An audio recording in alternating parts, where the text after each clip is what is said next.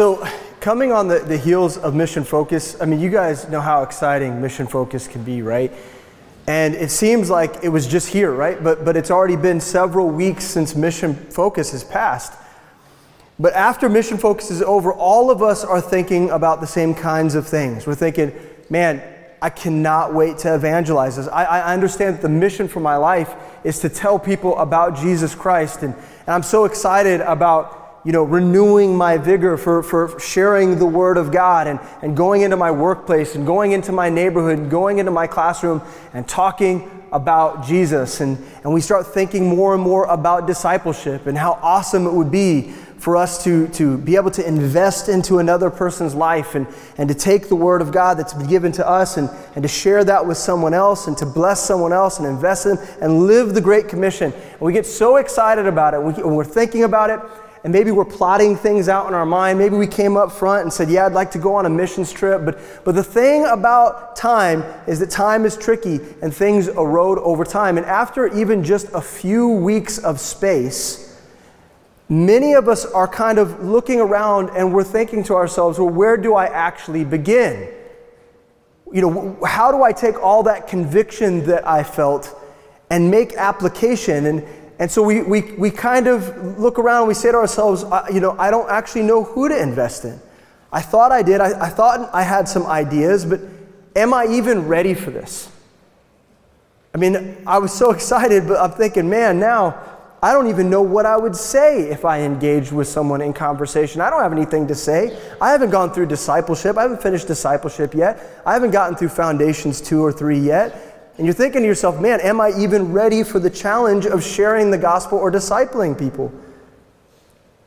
Am I capable? And then oftentimes, as we make an attempt to do ministry, as we start getting going, we recognize that there's obstacles in the way. There are always going to be things in our way that prevent us from doing the thing that we imagine. We always imagine that ministry is supposed to look a certain way, but then when something gets in the way of that, or there's a hurdle or there's a stumbling block, we get so easily discouraged. We get discouraged when we face difficulties. We get discouraged because there's disappointments around us all the time. We exhaust our resources, we exhaust our ideas, and we struggle with feeling defeated, You share the gospel with that coworker and it doesn't go the way you imagined, and then you're like, well, I did that. Does this work? Does this work? Now, no one in this room would want to admit it, okay? But many of us already, 3 weeks into January, have accepted that we won't lead someone to Christ this year. We've already accepted the idea that we will likely not lead anyone to the Lord. And many of us have surrendered to the idea that we won't disciple anyone because it just seems too difficult. It seems so unlikely.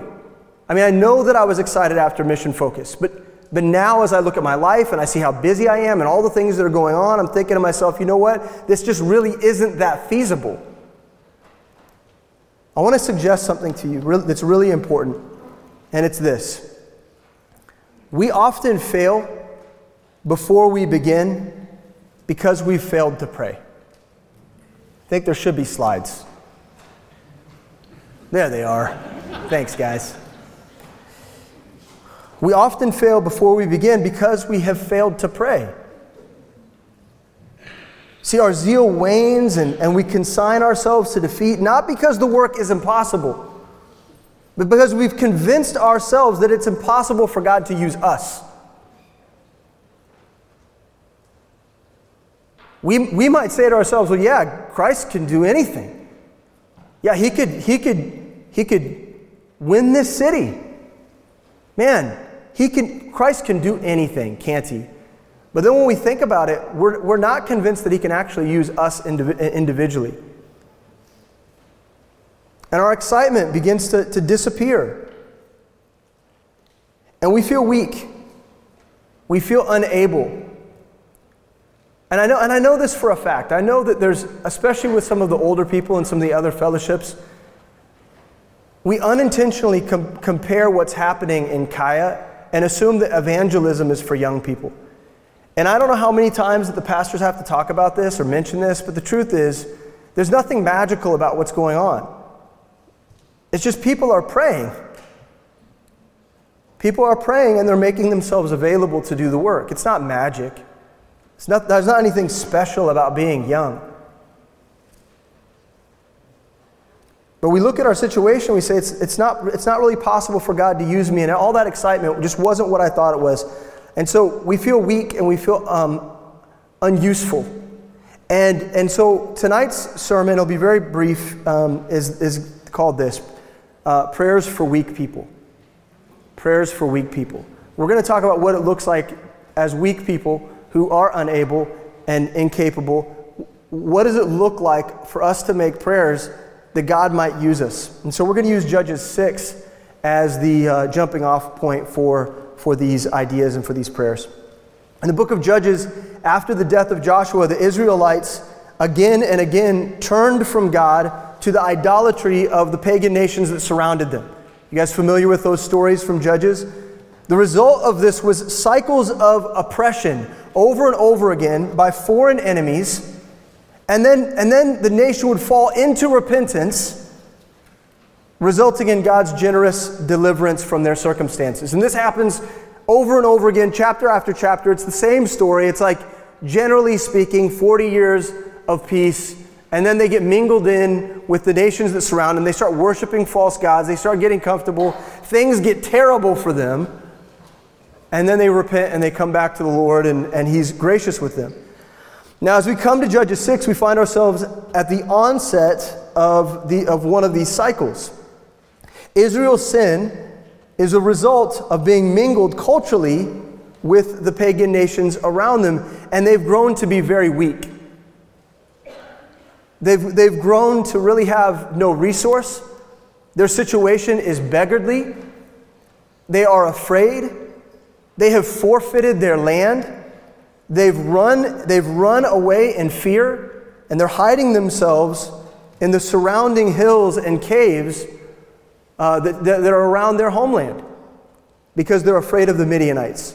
So let's look at Judges chapter 6, verse 1 real quick, and let's get some context. And the children of Israel did evil in the sight of the Lord. And the Lord delivered them into the hand of Midian 7 years. So God's judgment is at work, and He delivers them over to the Midianites, the people of Midian, for 7 years. And the hand of Midian prevailed against Israel. And because of the Midianites, the children of Israel made them the dens which are in the mountains, and caves and strongholds. So they go into hiding. And so it was, when Israel had sown, that the Midianites came up, and the Amalekites, and the children of the east, even they came up against them. So they have oppressors all around them, okay, that are asserting authority, asserting power, and they have nowhere to turn, nowhere to go. And they encamped against them and destroyed the increase of the earth till thou come unto Gaza, and left no sustenance for Israel, neither sheep, nor ox, nor ass. They took all of their possessions. For they came up with their cattle and their tents, and they came as grasshoppers for multitude. For both they and their camels were without number, and they entered into the land to destroy it. And Israel was greatly impoverished because of the Midianites, and the children of Israel cried unto the Lord. So note what's happening here. We have a people that have nowhere to go. The Midianites have taken over their cities. They're weak. They're unfortified. And so they position themselves in the safety of the hills, but not even that works. Not even that works. Because anytime they go somewhere to hide, here come the people of the east, here come the Midianites, and they're coming and they're taking their stuff. There's nothing off limits, and they're in trouble. These are a broken people. The strategy of the enemy is to wait, and so we'll read this here in a second, but the strategy of their enemy is to wait until they've harvested their meek harvest in the hills. And just as they're about to reap the fruit of those harvests, their enemy comes in, swoops in, takes the harvest away. They don't even have a chance to take the food and to store it away. Before they even have a chance to gather the little bit of scraps that they could gain for themselves, their enemy comes and steals it away. So we've got two questions, okay, to ask ourselves. Well, it says two questions, but I've got three. So, three questions. The first one's this: how do we grieve something that we're unaware of? Okay? How do we grieve something that we're completely unaware of? Like, if we don't know that our situation is terrible, then how could we possibly grieve it before the Lord? And many of us don't know just how impoverished we are before God. Many of us don't know how weak we are. We've convinced ourselves that we're strong. Maybe we've convinced ourselves that we can figure it out. Maybe we've convinced ourselves that if we just hide ourselves in the safety of the hills and we sow some seed in a little plot, that maybe we'll have something to ourselves and everything's okay. Nothing is as bad as it seems. So how do we grieve something that we're unaware of? And here's another question is, and why would we seek help for something for which we're not grieved? Why would we bother seeking for help for something that we're not even grieved over? And then third, how do we combat that which we can't personally control? How is it that we can combat something that has greater power, greater might, greater battle plans? How do you combat something for which you can't control? You can't control the enemy in your life. You can't control whether or not someone at your workplace will receive Jesus Christ. You can't control whether or not your neighbors are going to be friendly. You can't control whether or not you will be fruitful. That's not up to you. And so the point is that we need prayer as a mechanism for honesty before the Lord. We need prayer as a function of being vulnerable before God and letting Him truly assess whether or not we're fruitful. Because some of us are weak and we don't know it. And some of us are fruitless and we haven't even considered it. Some of us aren't actually being used of God, but all along the way we've convinced ourselves that that's okay. So here's our first prayer point, and it's this. This is a prayer point for weak people. God, help us to honestly assess the nature of our fruitlessness.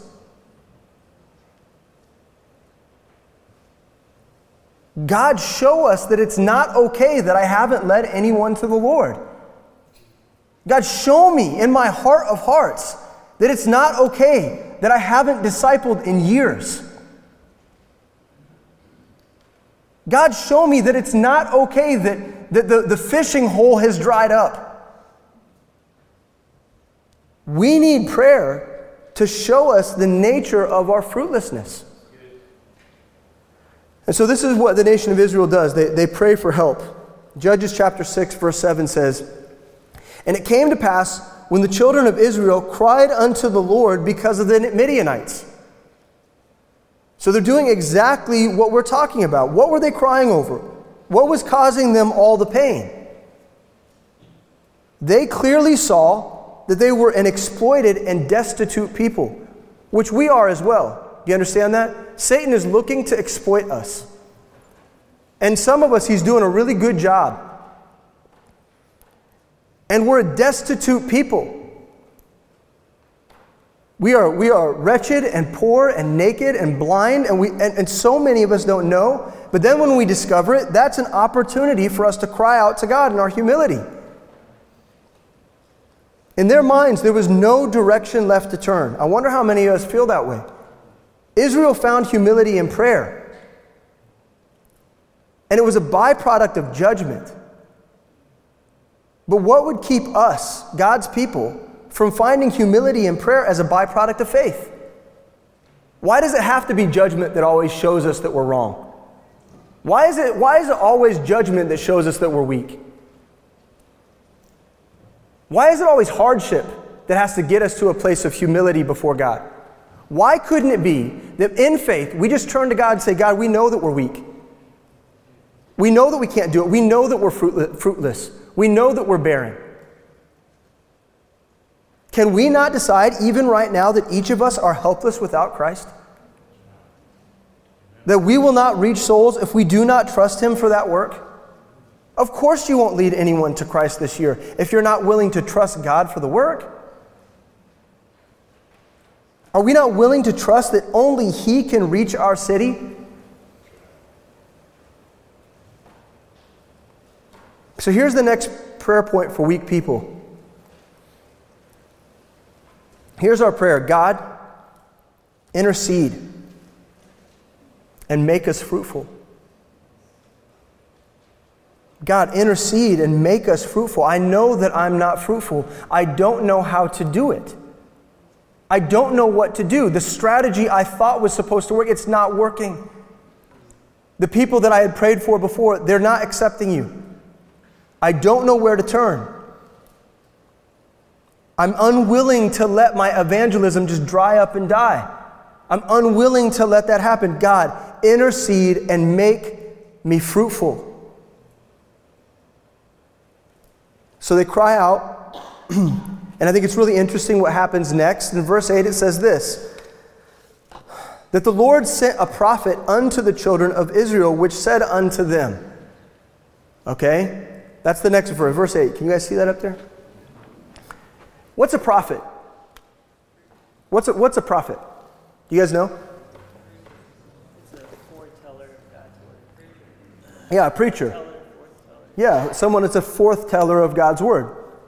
We know that there was a function of that in the Old Testament that was foretelling, right? Telling of the future. But we know that at the core, a prophet in God's word is a preacher, someone who declares the truth of God's word. And I think it's really interesting that when the nation of Israel prays out and cries out to God, Lord, that He sends them a preacher. I think that's interesting. God, we need help. And He sends someone to preach to them. And so the prophet comes and he says, Thus saith the Lord God of Israel, I brought you up from Egypt, and I brought you forth out of the house of bondage, and I delivered you out of the hand of the Egyptians, and out of the hand of all that oppressed you, and drave them out from before you, and gave you their land. And I said unto you, I am the Lord your God. Fear not the gods of the Amorites, in whose land ye dwell, but ye have not obeyed my voice. Tough words. Tough words from the pastor. Tough words from the preacher. But his job is to remind them not only of their failure, but of how God has come through in times past. How good God has been to them. It's both an admonition and an encouragement. And that's what we need too. See, God has given us pastors to lay the admonition, has He not? He's given us Chris Best and Will Mata and Sam Miles and Kenny Morgan and Jeff Gracier and Andrew Ong and James Fife. Who am I missing?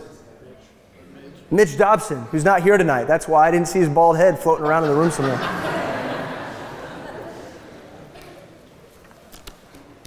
And He's given us these men. Why? So that they would lay an admonition. That they might administer correction where it's necessary. And so that they would cast a vision to the congregation. And this is what your pastors are for. And so here's another prayer point for weak people. God, use your preachers to instruct us in how to be fruitful. God, use your preachers to show us. Use your pastors, use your shepherds to show us how we might be fruitful. Give them an anointed strategy. Give them an anointed method. Use them to point the way. Use them to show us where the fish are. God has given you fellowship pastors so that they might provide you with insight in how to reach your city. God's given them to you that they might provide the means and methods, the structures and the leadership. And now we must trust them and move forward in faith, that God's using them in our lives. Amen? Next, verse 11. And there came an angel of the Lord and sat under an oak which was in Ophrah. Man, I should have checked Blue Letter Bible before I got up here. I love that guy that tells you how to say the words. That guy saves my life. He let me down right now. Opera? Oh, like the opera? No, I'll quit. I just got done telling Eva that I hated when pastors did this. Like, if they just did their work, they'd know how to say the words. I just told her this. This is how big of a hypocrite I am. So, I also find it interesting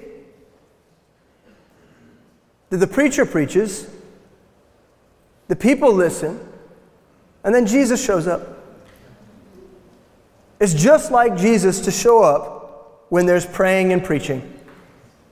Isn't it? It's just like him. And it's just like him to show up under a tree. Why is that dude always under a tree? Zechariah, he's under the tree. He's just always hanging out under a tree. But Jesus shows up. It says, "And there came an angel of the Lord and sat under an oak, which was an Ophrah, that pertaineth unto Joash and the Abizrite. And his son Gideon threshed wheat by the winepress to hide it from the Midianites. And the angel of the Lord appeared unto him and said unto him, The Lord is with thee, thou mighty man of valor. And Gideon said unto him, O my Lord, if the Lord be with us, why then is all this befallen us?" Do you see what's happening here? The angel of the Lord, Jesus, shows up, starts talking to Gideon, and he says to him, "Look, man, I'm going to use you and make you a mighty man of valor, that you might deliver your people from the Midianites." And look how dismayed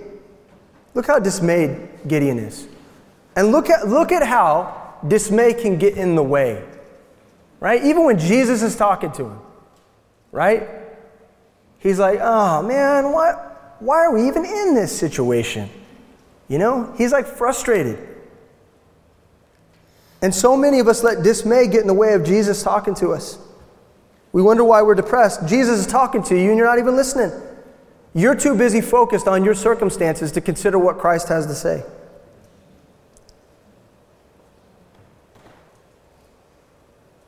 We say things like, how could God possibly be for this church when the world around us is so hostile to the gospel? There's so many Christians throwing a pity party because they watch the news all day and they think it's too big for God. They think that the world is just growing too hostile towards Christians. And so they spend time sitting around crossing their arms, griping about what's going on in the world. Man, just listen to Jesus. He wants to use you. He continues on and says, And where be all his miracles which our fathers told us of, saying, Did not the Lord bring us up from Egypt? Where are all those miracles at? But now the Lord hath forsaken us and delivered us into the hands of the Midianites. And listen to what the Lord says. And the Lord looked upon him and said, Go in this thy might, and thou shalt save Israel from the hand of the Midianites. Have not I sent thee? And he said unto him, O my Lord, wherewith shall I save Israel? Behold, my family is poor in Manasseh, and I am the least in my father's house. And the Lord said unto him, Surely I will be with thee, and thou shalt smite the Midianites as one man.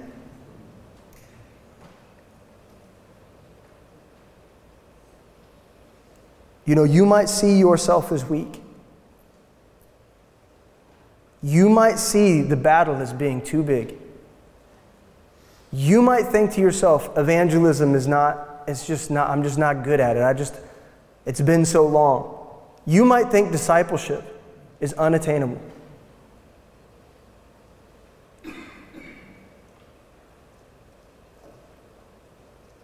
But instead of being dismayed, why don't you consider embracing your weakness?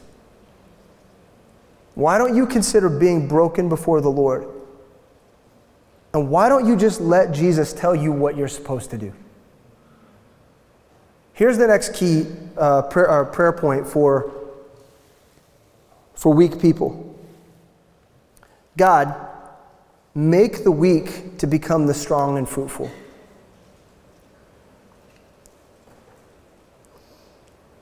You know, God takes weak people and he makes them strong. And he takes weak people and he makes them fruitful. I mean, you guys remember Moses, right? That dude didn't want any part. He had all kinds of reasons why he wasn't the right man for the job. But as you watch him through the Exodus and you begin to see him move through the wilderness, you recognize that God anointed that dude for that work. He was the one. God gave him the strength. God gave him the power to do things that he could never have imagined. And I wonder if weak people would begin to pray and pray the right way, what we might be able to get done for God's kingdom. If we just embrace the fact that we're weak, that we can't do it, we don't know what to do, we don't know the next steps, that without Christ, this next year is going to be a waste, and then turn to Him and beg Him, cry out to Him, God, make me fruitful.